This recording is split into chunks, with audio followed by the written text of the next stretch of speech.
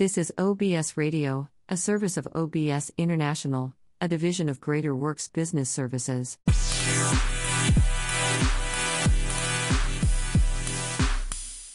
Welcome to The Works. This week, we will highlight some of the recent news headlines of the recent week. This segment is in conjunction with OBS Talk Show Presents podcast and OBS News trial. While Trump pushed for a 2026 start date, the judge overseeing former President Donald Trump's election interference case in federal court set a trial date for March 4, 2024, a schedule that could have a crucial impact on the 2024 race for the White House. U.S. District Judge Tanya Chutkan's decision sets the trial in the middle of the Republican presidential primaries, and the day before Super Tuesday. During a hearing on Monday, Chutkan heard arguments from Trump's lawyers and federal prosecutors about when the case could be set for trial. Special counsel Jack Smith proposed that the trial start in January, with jury selection beginning in December of this year, while Trump's team said the trial should be pushed back until April 2026, after the presidential election. These proposals are obviously very far apart, Chutkan said Monday. Neither of them is acceptable. Chutkan said that Trump will have to prioritize the trial and that she wouldn't change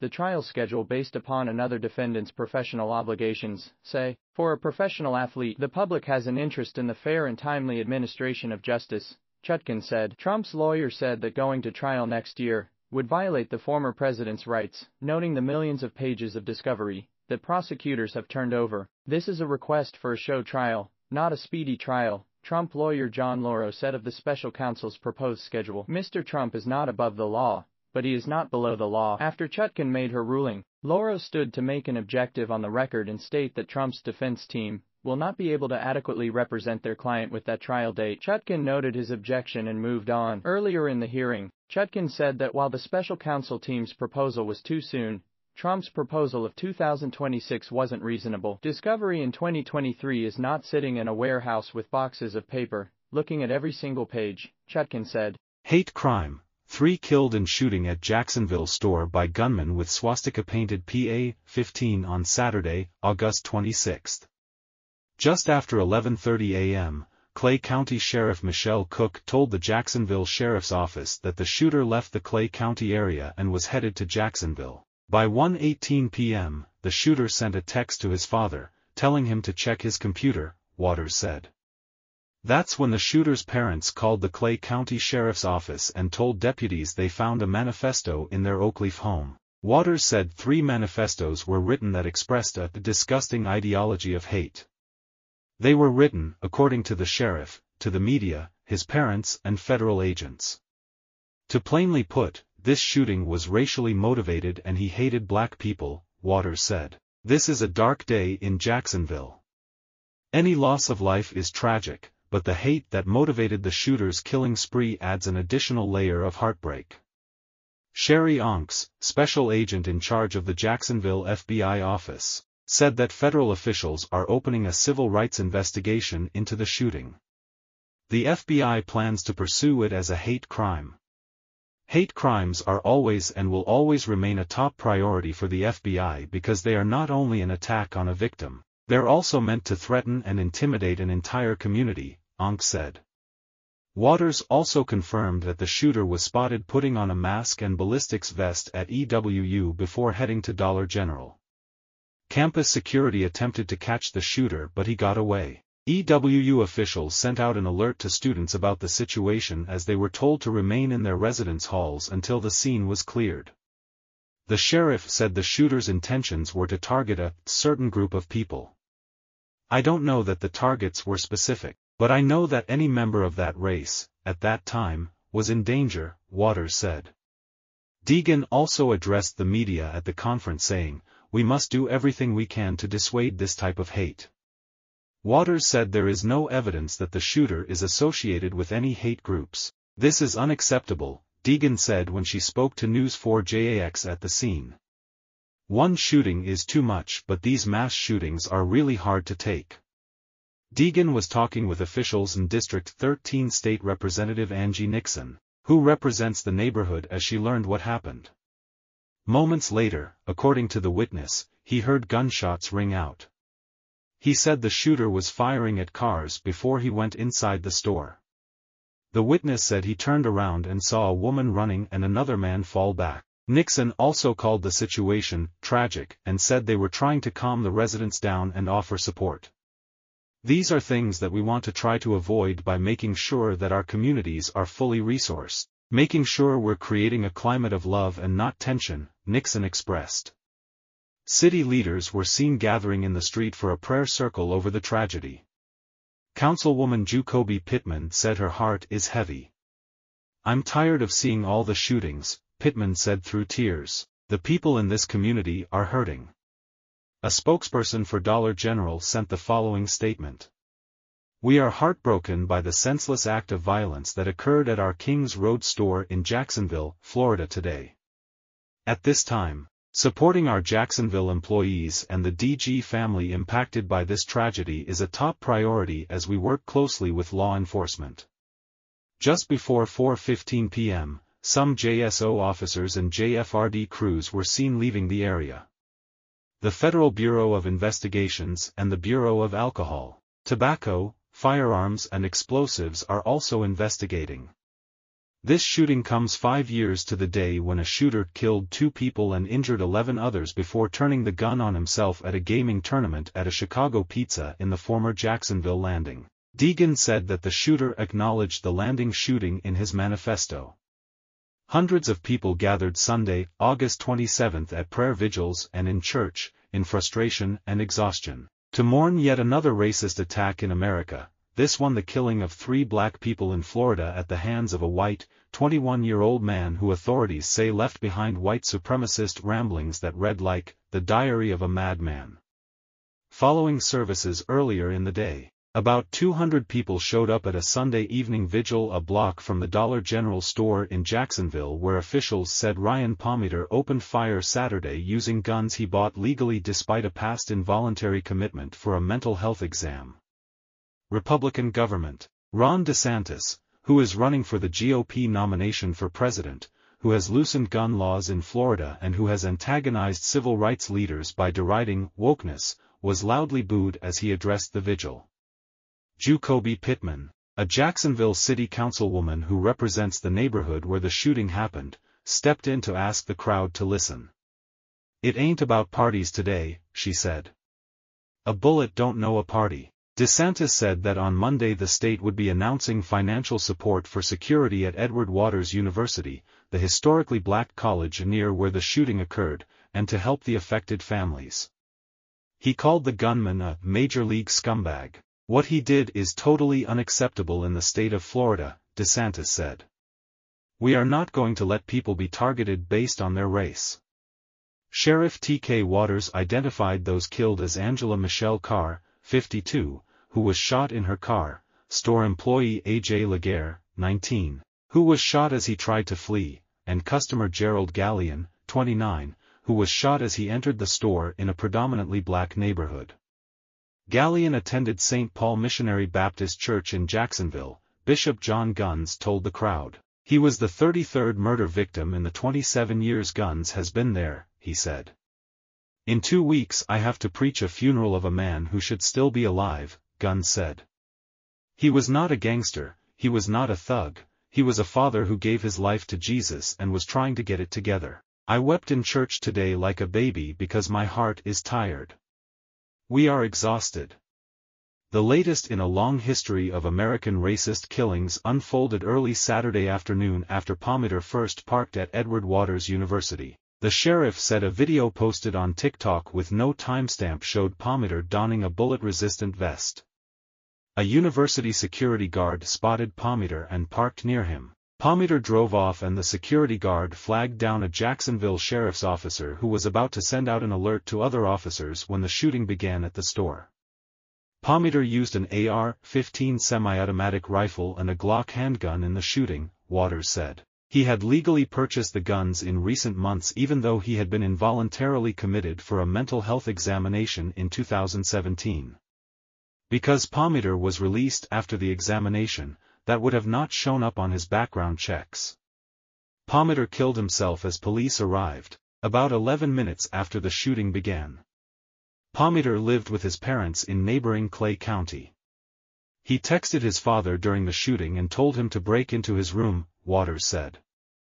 The father then found a suicide note, a will, and the racist writings Waters described as, quite frankly, the diary of a madman. He was just completely irrational, Waters said. But with irrational thoughts, he knew what he was doing.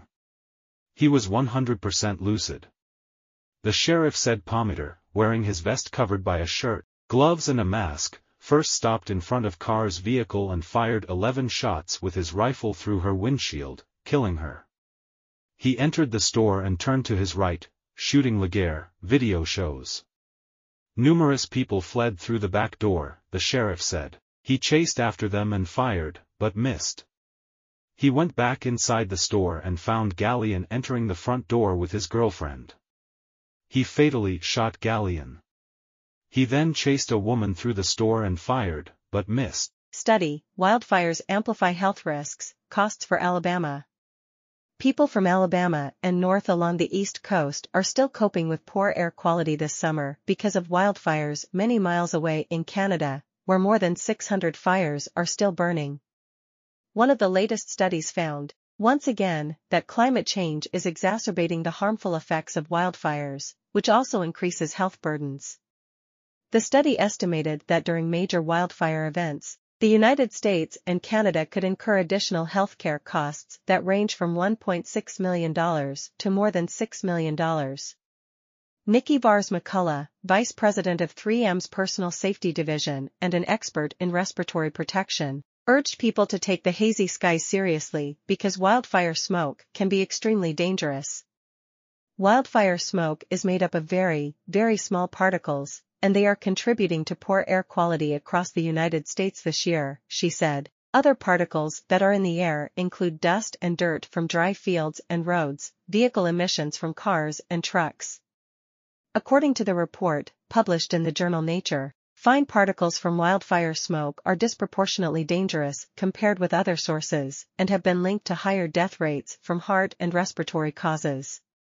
McCullough suggested that on days with poor air quality, people should spend as much time indoors as possible. When going outside is unavoidable, she said, they should consider wearing an N95 respirator mask.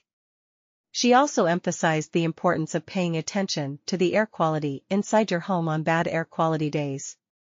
Avoid certain types of cooking, or vacuuming or burning candles, she said, and then you can work to filter the air inside of your home. So, if you have a home HVAC system, you can get a high-efficiency filter and you can run your HVAC system fan continuously. The report predicted that densely populated areas will experience the greatest changes in healthcare cost due to wildfires and the effects of climate change. Advocates blast EPA over inaction on confinement rules.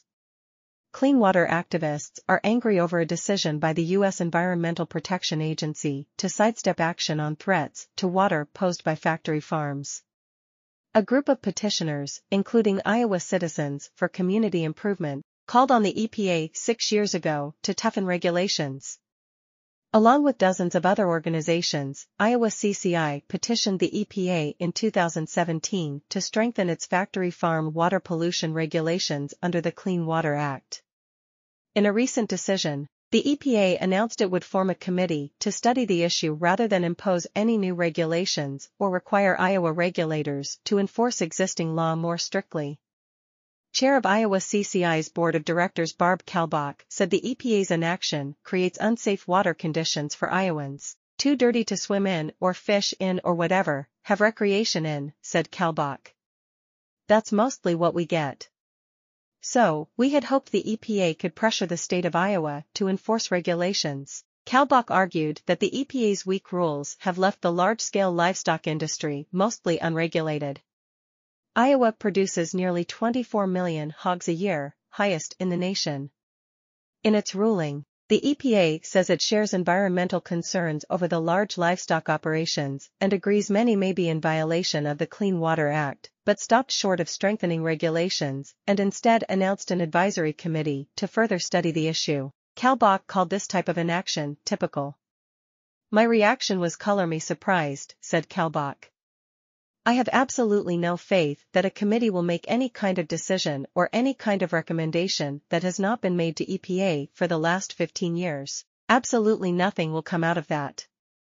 Large-scale livestock feeding operations, also known as CAFOs, are well-known sources of water pollution in Iowa, where, left unchecked, nitrates can leach into nearby rivers, lakes, and streams, making the water dangerous for both humans and wildlife. Tropical storm Idalia is expected to strengthen into a hurricane Monday and bring life-threatening and potentially catastrophic storm surge, winds, and flooding rainfall to Florida's Gulf Coast starting Tuesday into Wednesday as a Category 3 storm. Concerns are mounting around Idalia's expected strength as it goes through rapid intensification, something it is forecast to do up until it makes landfall along Florida's Big Bend, a natural, storm surge-prone divot along the coast stretching from Tampa to just south of Tallahassee. Up to 11 feet of storm surge was forecast there. Mandatory and voluntary evacuations were issued for at least 5 counties along Florida's Gulf Coast with less than 48 hours before the storm makes landfall, and Florida Governor Ron DeSantis warned of many more to come. "This is going to be a major impact," DeSantis said during a Monday morning news conference, warning Floridians should expect Idalia to be a major hurricane, Category 3 or higher, at landfall. Rapid intensification is expected. Idalia is forecast to rapidly intensify from a Category 1 hurricane Monday night to a powerful Category 3 hurricane just 24 hours later as it tracks over exceptionally warm water in the Gulf of Mexico. A small shift in the track could dramatically affect Tampa.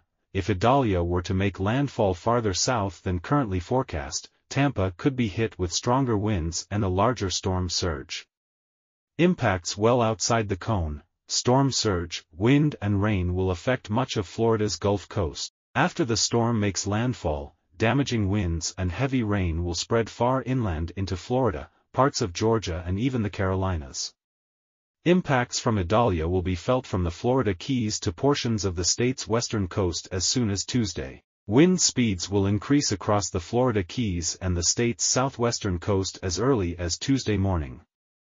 Gusty winds are likely across a large portion of Florida, including inland areas, by Tuesday night as Idalia's outer bands lap inland. Wind, rain and storm surge will only increase in scope and intensity across Florida until it makes landfall on Wednesday morning as a powerful hurricane along the state's Gulf Coast. A large swath of Florida is expected to experience impacts from Idalia, but the worst of what the storm has to offer will stretch from Tampa northward through the Big Bend region and into portions of the Panhandle. Conditions will deteriorate rapidly in these areas overnight into Wednesday morning as landfall draws closer. The storm is about 50 miles off the western tip of Cuba, whipping up maximum sustained winds of 70 miles per hour, the National Hurricane Center said in an 11 a.m. Eastern Time update. Life-threatening storm surge up to 11 feet is possible in Florida's Big Bend, which will only be worsened by waves driven by hurricane-force winds in excess of 100 miles per hour.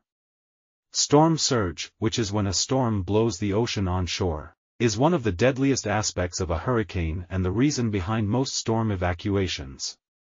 Storm surge is often the greatest threat to life and property from a hurricane, the Florida Division of Emergency Management Agency warned. It happens quickly and can endanger you, your family and your home. During Hurricane Ian, 10 to 15 feet of storm surge wiped buildings off their foundations in Fort Myers Beach, Florida. From Idalia, 7 to 11 feet of surge was predicted from Idalia, something Michael Brennan, the National Hurricane Center's director, called our biggest concern. These are areas you don't want to be in if you've been asked to evacuate, Brennan said. Storm surge alerts stretched along much of Florida's Gulf Coast from just south of Naples north along all the way to the Panhandle near Apalachicola, highlighting how widespread the risk is. As the storm approaches, the Tampa Bay area is forecast to see a storm surge of 4 to 7 feet above normal tidal levels, numbers that could change depending on Idalia's final track. Mandatory and voluntary evacuations were issued in multiple Florida counties Monday morning, which DeSantis warned would expand. There are going to be evacuation orders issued in all these Gulf Coast counties in the A and B zones, and all the barrier islands places that are low-lying on the coast, DeSantis said. Mandatory evacuations were ordered Monday for Pasco, Manatee, Hernando, Taylor and Pinellas counties for low-lying coastal areas and vulnerable structures. Evacuations weren't issued in the Tampa area yet, but officials there warned a decision would be made very soon. If and when the governor issues an evacuation order, that means your life is in danger. Hear those warnings, Tampa Police Chief Lee Burkaw warned. Tampa International Airport announced it would cease all commercial operations by 12:01 a.m. Tuesday. The airport announced it aimed to reopen Thursday morning, after taking stock of what damage the storm left behind. Governor DeSantis expanded an emergency declaration to 46 of 67 Florida counties on Monday morning. DeSantis mobilized 1,100 National Guardsmen with high-water vehicles and aircraft for rescue and recovery efforts.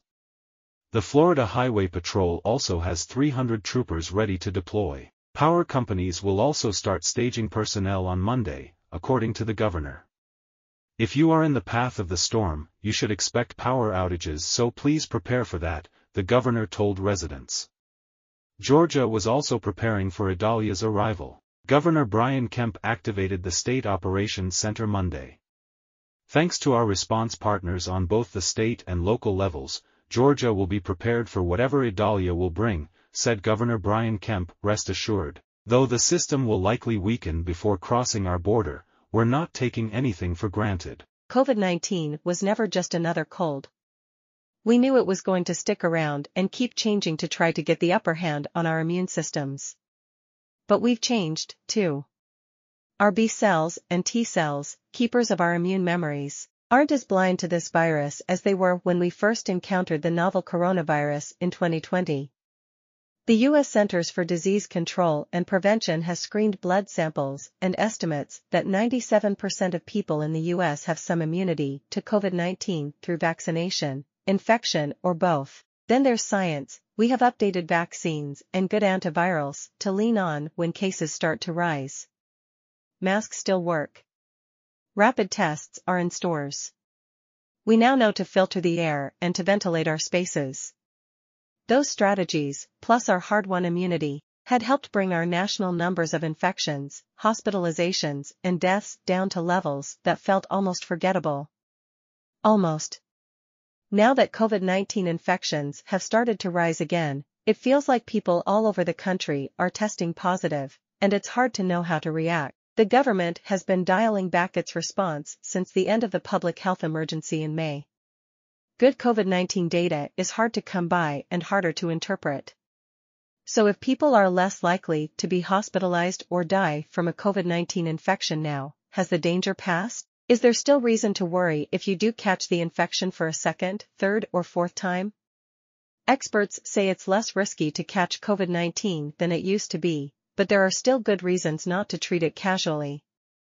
At this point, the risk is lower because of our prior immunity, whether for severe outcomes or for long COVID, said Dr. Megan Ranney, an emergency physician and dean of the Yale School of Public Health. COVID is still more dangerous than the flu, but its level of danger is becoming less, she said, noting that we're still very early in our human experience with the coronavirus, even 4 years in, and there are still things we don't know. But for it to behave like other respiratory viruses in terms of seasonality and surges is entirely expected, she added. It would be really weird for COVID to disappear or for it not to cause illnesses, hospitalizations, and deaths. It is still a virus, Ranney said. But a somewhat predictable waxing and waning of infections doesn't make COVID-19 something to turn our backs on. Our immune systems are better at spotting danger. After more than 3 grueling years, nearly all Americans have some immunity against COVID-19. That means our immune systems, as long as they're healthy and working as they should, will remember most forms of the coronavirus when it next comes our way. That process takes some time to get going, however. That lag may give the virus enough of a window to get a foothold in our nasal passages or lungs, and we get sick.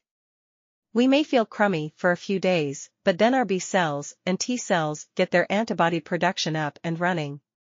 Eventually, they shut the virus down, and we get better. That's what should happen. But for many, their immune system just doesn't kick in as quickly or as vigorously as it should.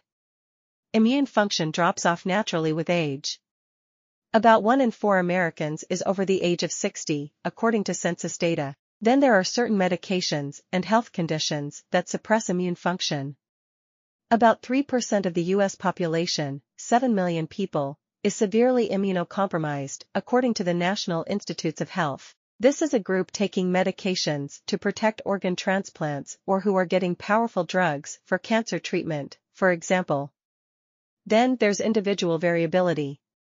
Through genetic bad luck, some people may just be at higher risk of serious reactions to COVID-19 infections, and they probably wouldn't know it. Taken together, that's a sizable pool of people who benefit greatly from having antibodies at the ready to take on the coronavirus as fast as possible. Vaccines get those antibodies in place and ready to work as soon as they're needed. Sometimes, people are so immunocompromised that vaccines can't help them much either. They benefit from preventive shots containing COVID-fighting antibodies that are built to stick around the body for a few months. Until this year, there was such a preventive product available, Evusheld, but the virus has evolved so much that Evusheld lost its potency, and in January, the FDA revoked its authorization. Since then, people who have very low immune function haven't had anything to protect them from infection or severe disease. But that could change. The government announced this week that it's funding the development of a new preventive antibody through the drug company Regeneron. Trials of that drug are expected to start this fall, according to the U.S. Department of Health and Human Services. While nearly all of us have immune systems that can recognize key parts of the virus now, even that memory to the infection fades over time. The longer it has been since you've been infected or vaccinated, the more forgetful your immune system becomes. Those B cells and T cells, they're going to be a little slower to respond. They're not as primed and ready to go, Rani said. Your strongest immunity will be in the 2 weeks to 2 months after you get your vaccines. That means it's smart to try to get your shots shortly before COVID is expected to be on the upswing. Just like for flu, experts expect the worst of COVID to hit in the fall and winter. CDC Director Dr. Mandy Cohen said that even though cases are going up now, most people will be better off waiting a few weeks to get the newly updated COVID-19 vaccines rather than trying to get one of the older bivalent vaccines right now. But this is dependent on personal risk, so if you're concerned, talk to your doctor or nurse practitioner about your options. Risks from new variants. Variants are another reason people need to keep getting COVID vaccines. The coronavirus evolves constantly. Most of the time, its improvements are incremental. In essence, it slips on a hat or fake mustache, but that's not enough to completely disguise it from our immune system or our vaccines when it tries to break in. SARS-CoV-2 samples at the National Public Health Laboratory in Singapore, part of the COVID-19 Reference Laboratory Network. Copyright Hu/Juliana Tan. Scientists race to understand highly mutated coronavirus variant spotted in 4 countries, including the U.S. Occasionally, it gets a makeover. It has cut and dyed its hair, had plastic surgery and lost a ton of weight, so to speak. These big changes make it unrecognizable to our immune system and sometimes to vaccines and drugs we use to fend it off. That happened during the first wave of Omicron. A virus emerged in South Africa and Botswana that was wholly different from the viruses in circulation but still caused COVID-19. It quickly spread worldwide, infecting vaccinated and previously infected people alike. Omicron caused a jaw-dropping 1 million infections a day in the United States in the winter of 2021. Another virus like that has emerged on the world stage. It's called BA.2.86, and it has more than 30 amino acid changes to its spike protein, which makes it as genetically distant from its next closest ancestor, BA.2, as the original Omicron variant was from the ancestral strain of the SARS-CoV-2 virus that emerged in 2019 in China. Compared with the very first sequences of the virus that causes COVID-19, it has 58 changes to amino acids in its spike protein, according to Dr. Jesse Bloom, who studies the molecular structure of viruses at the Fred Hutchinson Cancer Center in Seattle. It's not clear exactly where BA.2.86 came from. Scientists believe that the pattern of mutations it carries are characteristic of a virus that's been changing inside the body of a chronically infected person. Typically, these patients have diminished immune function so that they can't completely clear the virus from their bodies, but they have enough immunity that it puts pressure on the virus to keep changing to survive. Or it may have previously circulated in a part of the world with limited variant surveillance. Scientists have spotted 13 human infections with this emerging variant have been confirmed from 6 countries: Israel, Denmark, the United Kingdom, the United States, Portugal, and South Africa. The status of the patients is not known in every case. Of the cases for which information on the patients is available, 1 has been hospitalized, and none have died. The people do not appear to have had contact with each other, and only 1 has traveled, indicating that the variant is present around the world and spreading in the community, though it is not known to what extent. It has also been picked up at very low levels in wastewater in the US, Switzerland, Denmark, and Thailand. It is also not clear whether this virus will outcompete other circulating variants and grow to cause widespread infections. Variant hunters around the world seem to have spotted it early. Researchers are studying whether it will be able to evade immunity from past infection and vaccination. More information should be available within a few weeks. Unfortunately, the fact that the new coronavirus can morph this way means we'll probably need to keep updating our vaccines and our immunity to keep pace. The US government has launched Project NextGen, which aims to create longer-lasting and more variant-proof vaccines. The first clinical trials of those new vaccines are expected to start this winter, HHS says. Lasting risks, like long COVID. Dr. Daniel Griffin, an infectious disease specialist at Columbia University, says people with COVID worry about 3 things. Am I going to die? Am I going to end up in the hospital? But for most people, it's, am I going to be sick and stay sick for many months? Am I going to get long COVID? And for most people, actually, that's the most significant risk. Experts noted that there isn't a lot of good research on the risk of getting long COVID now. Based on the science we do have, they say the risk of long-term complications appears to be going down. There were fewer post-COVID conditions reported by patients after Omicron infections compared with those infected during the Delta wave, according to a recent study posted ahead of peer review, but it seems the risk is not entirely gone. Long COVID cases in U.S. adults are on the decline, but many continue to struggle with symptoms, studies show. Another recent study out of Australia, of nearly 23,000 people with confirmed COVID-19 infections between July and August 2022, found that 18% of the more than 11,000 who responded met the case definition for long COVID. Researchers defined it as any new or continuing symptoms more than 90 days after a COVID-19 infection. It was a highly vaccinated group, too. More than 94% of people who responded to the survey had gotten at least 3 doses of a COVID-19 vaccine. In this study, women, those between the ages of 50 and 69, people who lived in rural areas, and those with fewer vaccine doses were more likely to report having long COVID. The study was posted as a preprint ahead of peer review by outside experts. Based on his experience treating long COVID patients, Griffin said that the percentage reported in the Australian paper seems high. After people are vaccinated, their risk of getting long COVID drops from about 10% to 20% to the single digits, he said. It goes down even further, he said, if they use antivirals like Paxlovid. The general principles are, the sicker you are, the more naive you are immunologically, the higher the chance of acute and chronic complications, and that's kind of going by multiple studies showing that generally earlier in the pandemic, with the original variants, people had more acute and chronic complications, said Dr. Peter Chinhong, an infectious disease specialist at the University of California at San Francisco. Chinhong said recent studies do seem to show that the overall proportion of infections that result in problems like long COVID seems to be dropping over time. When you look at studies, long COVID is going down by 1/2, and there have been multiple studies like in the UK, the US Census Bureau, and all that stuff with the different variants showing this, he said. Risks from reinfection. It seems like there's always a but with COVID-19, and here it is, across the population, the risk of chronic complications from an infection may be going down, but each infection also adds to the chances that a person may face lasting damage. A recent study published in the journal Nature Medicine found that reinfections are not benign. Each additional infection increased a person's risk of death, hospitalization, and other long-term problems.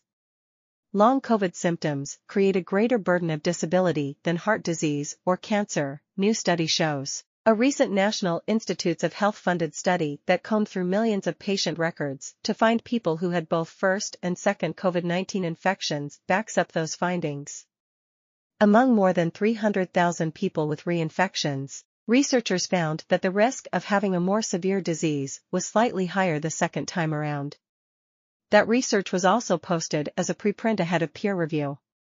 Study author Dr. Nathaniel Hendricks, a researcher and data scientist with the American Board of Family Medicine, said he set out to disprove the findings of the Nature Medicine study, which was based on an older group of mostly male patients treated through the Veterans Affairs health system. Some critics felt this population couldn't be representative of the larger U.S. After, he said he was surprised when his own study found that the risk of more severe illness did not drop at all for people getting COVID-19 a second time. Hendricks said it's made him think twice about taking precautions. I think it's still worthwhile to do what you can to avoid getting infected, he said. COVID risks for kids. This overall reduction in post-COVID consequences for patients appears to apply to kids, too. Earlier in the pandemic, pediatric infectious disease specialists were on the lookout for a rare complication of COVID-19 infection in kids called multisystem inflammatory syndrome in children, or MIS-C. MIS-C starts 2 to 6 weeks after a COVID-19 infection. It can cause an ongoing fever as well as more than one of the following symptoms: stomach pain, bloodshot eyes, diarrhea, dizziness, skin rash or vomiting, according to the CDC. MIS-C can be serious, but most kids get better with medical care. A study published earlier this year found that for every 100 children hospitalized with COVID-19 in 2021, there were 17 MIS-C hospitalizations, and some cases were fatal.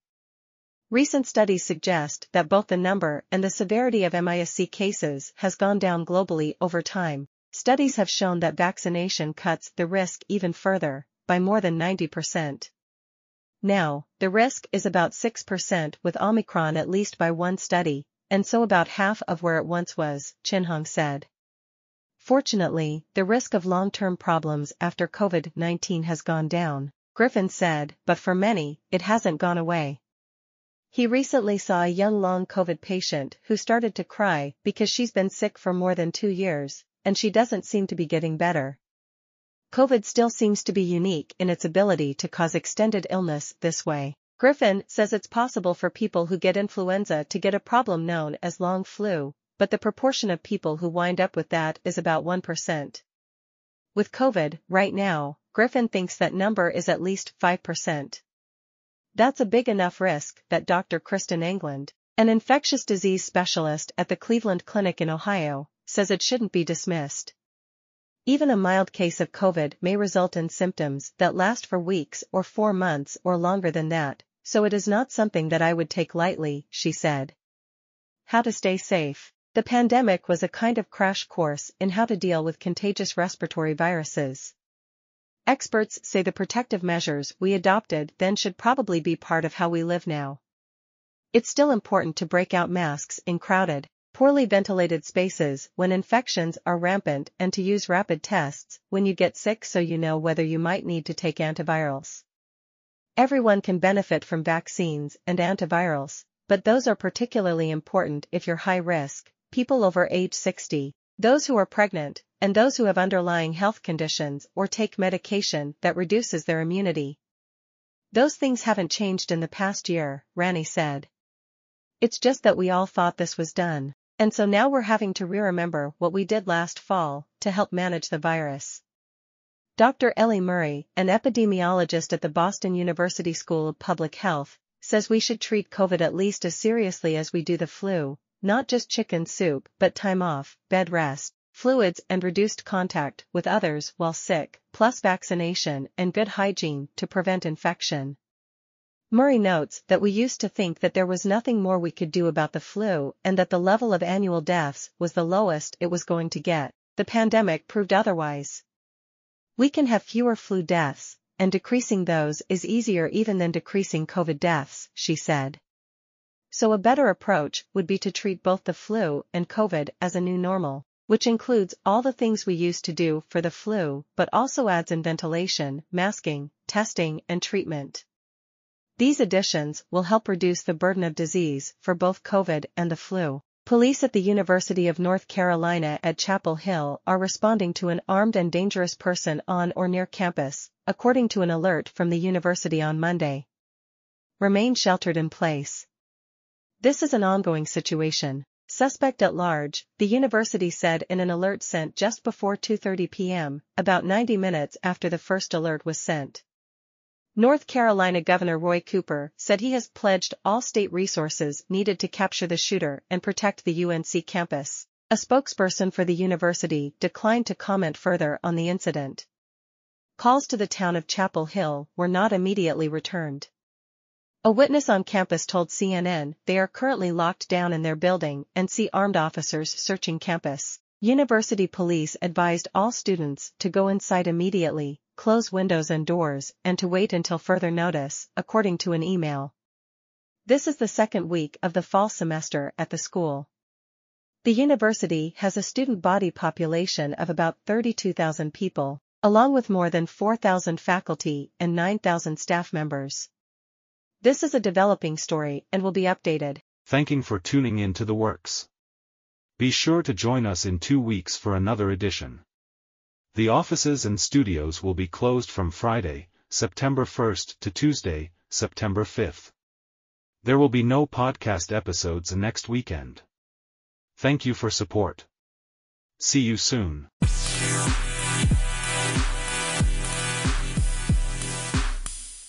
The views expressed on this program are those of the guests and not necessarily the views of management and staff of OBS Radio, OBS International, and Greater Works Business Services.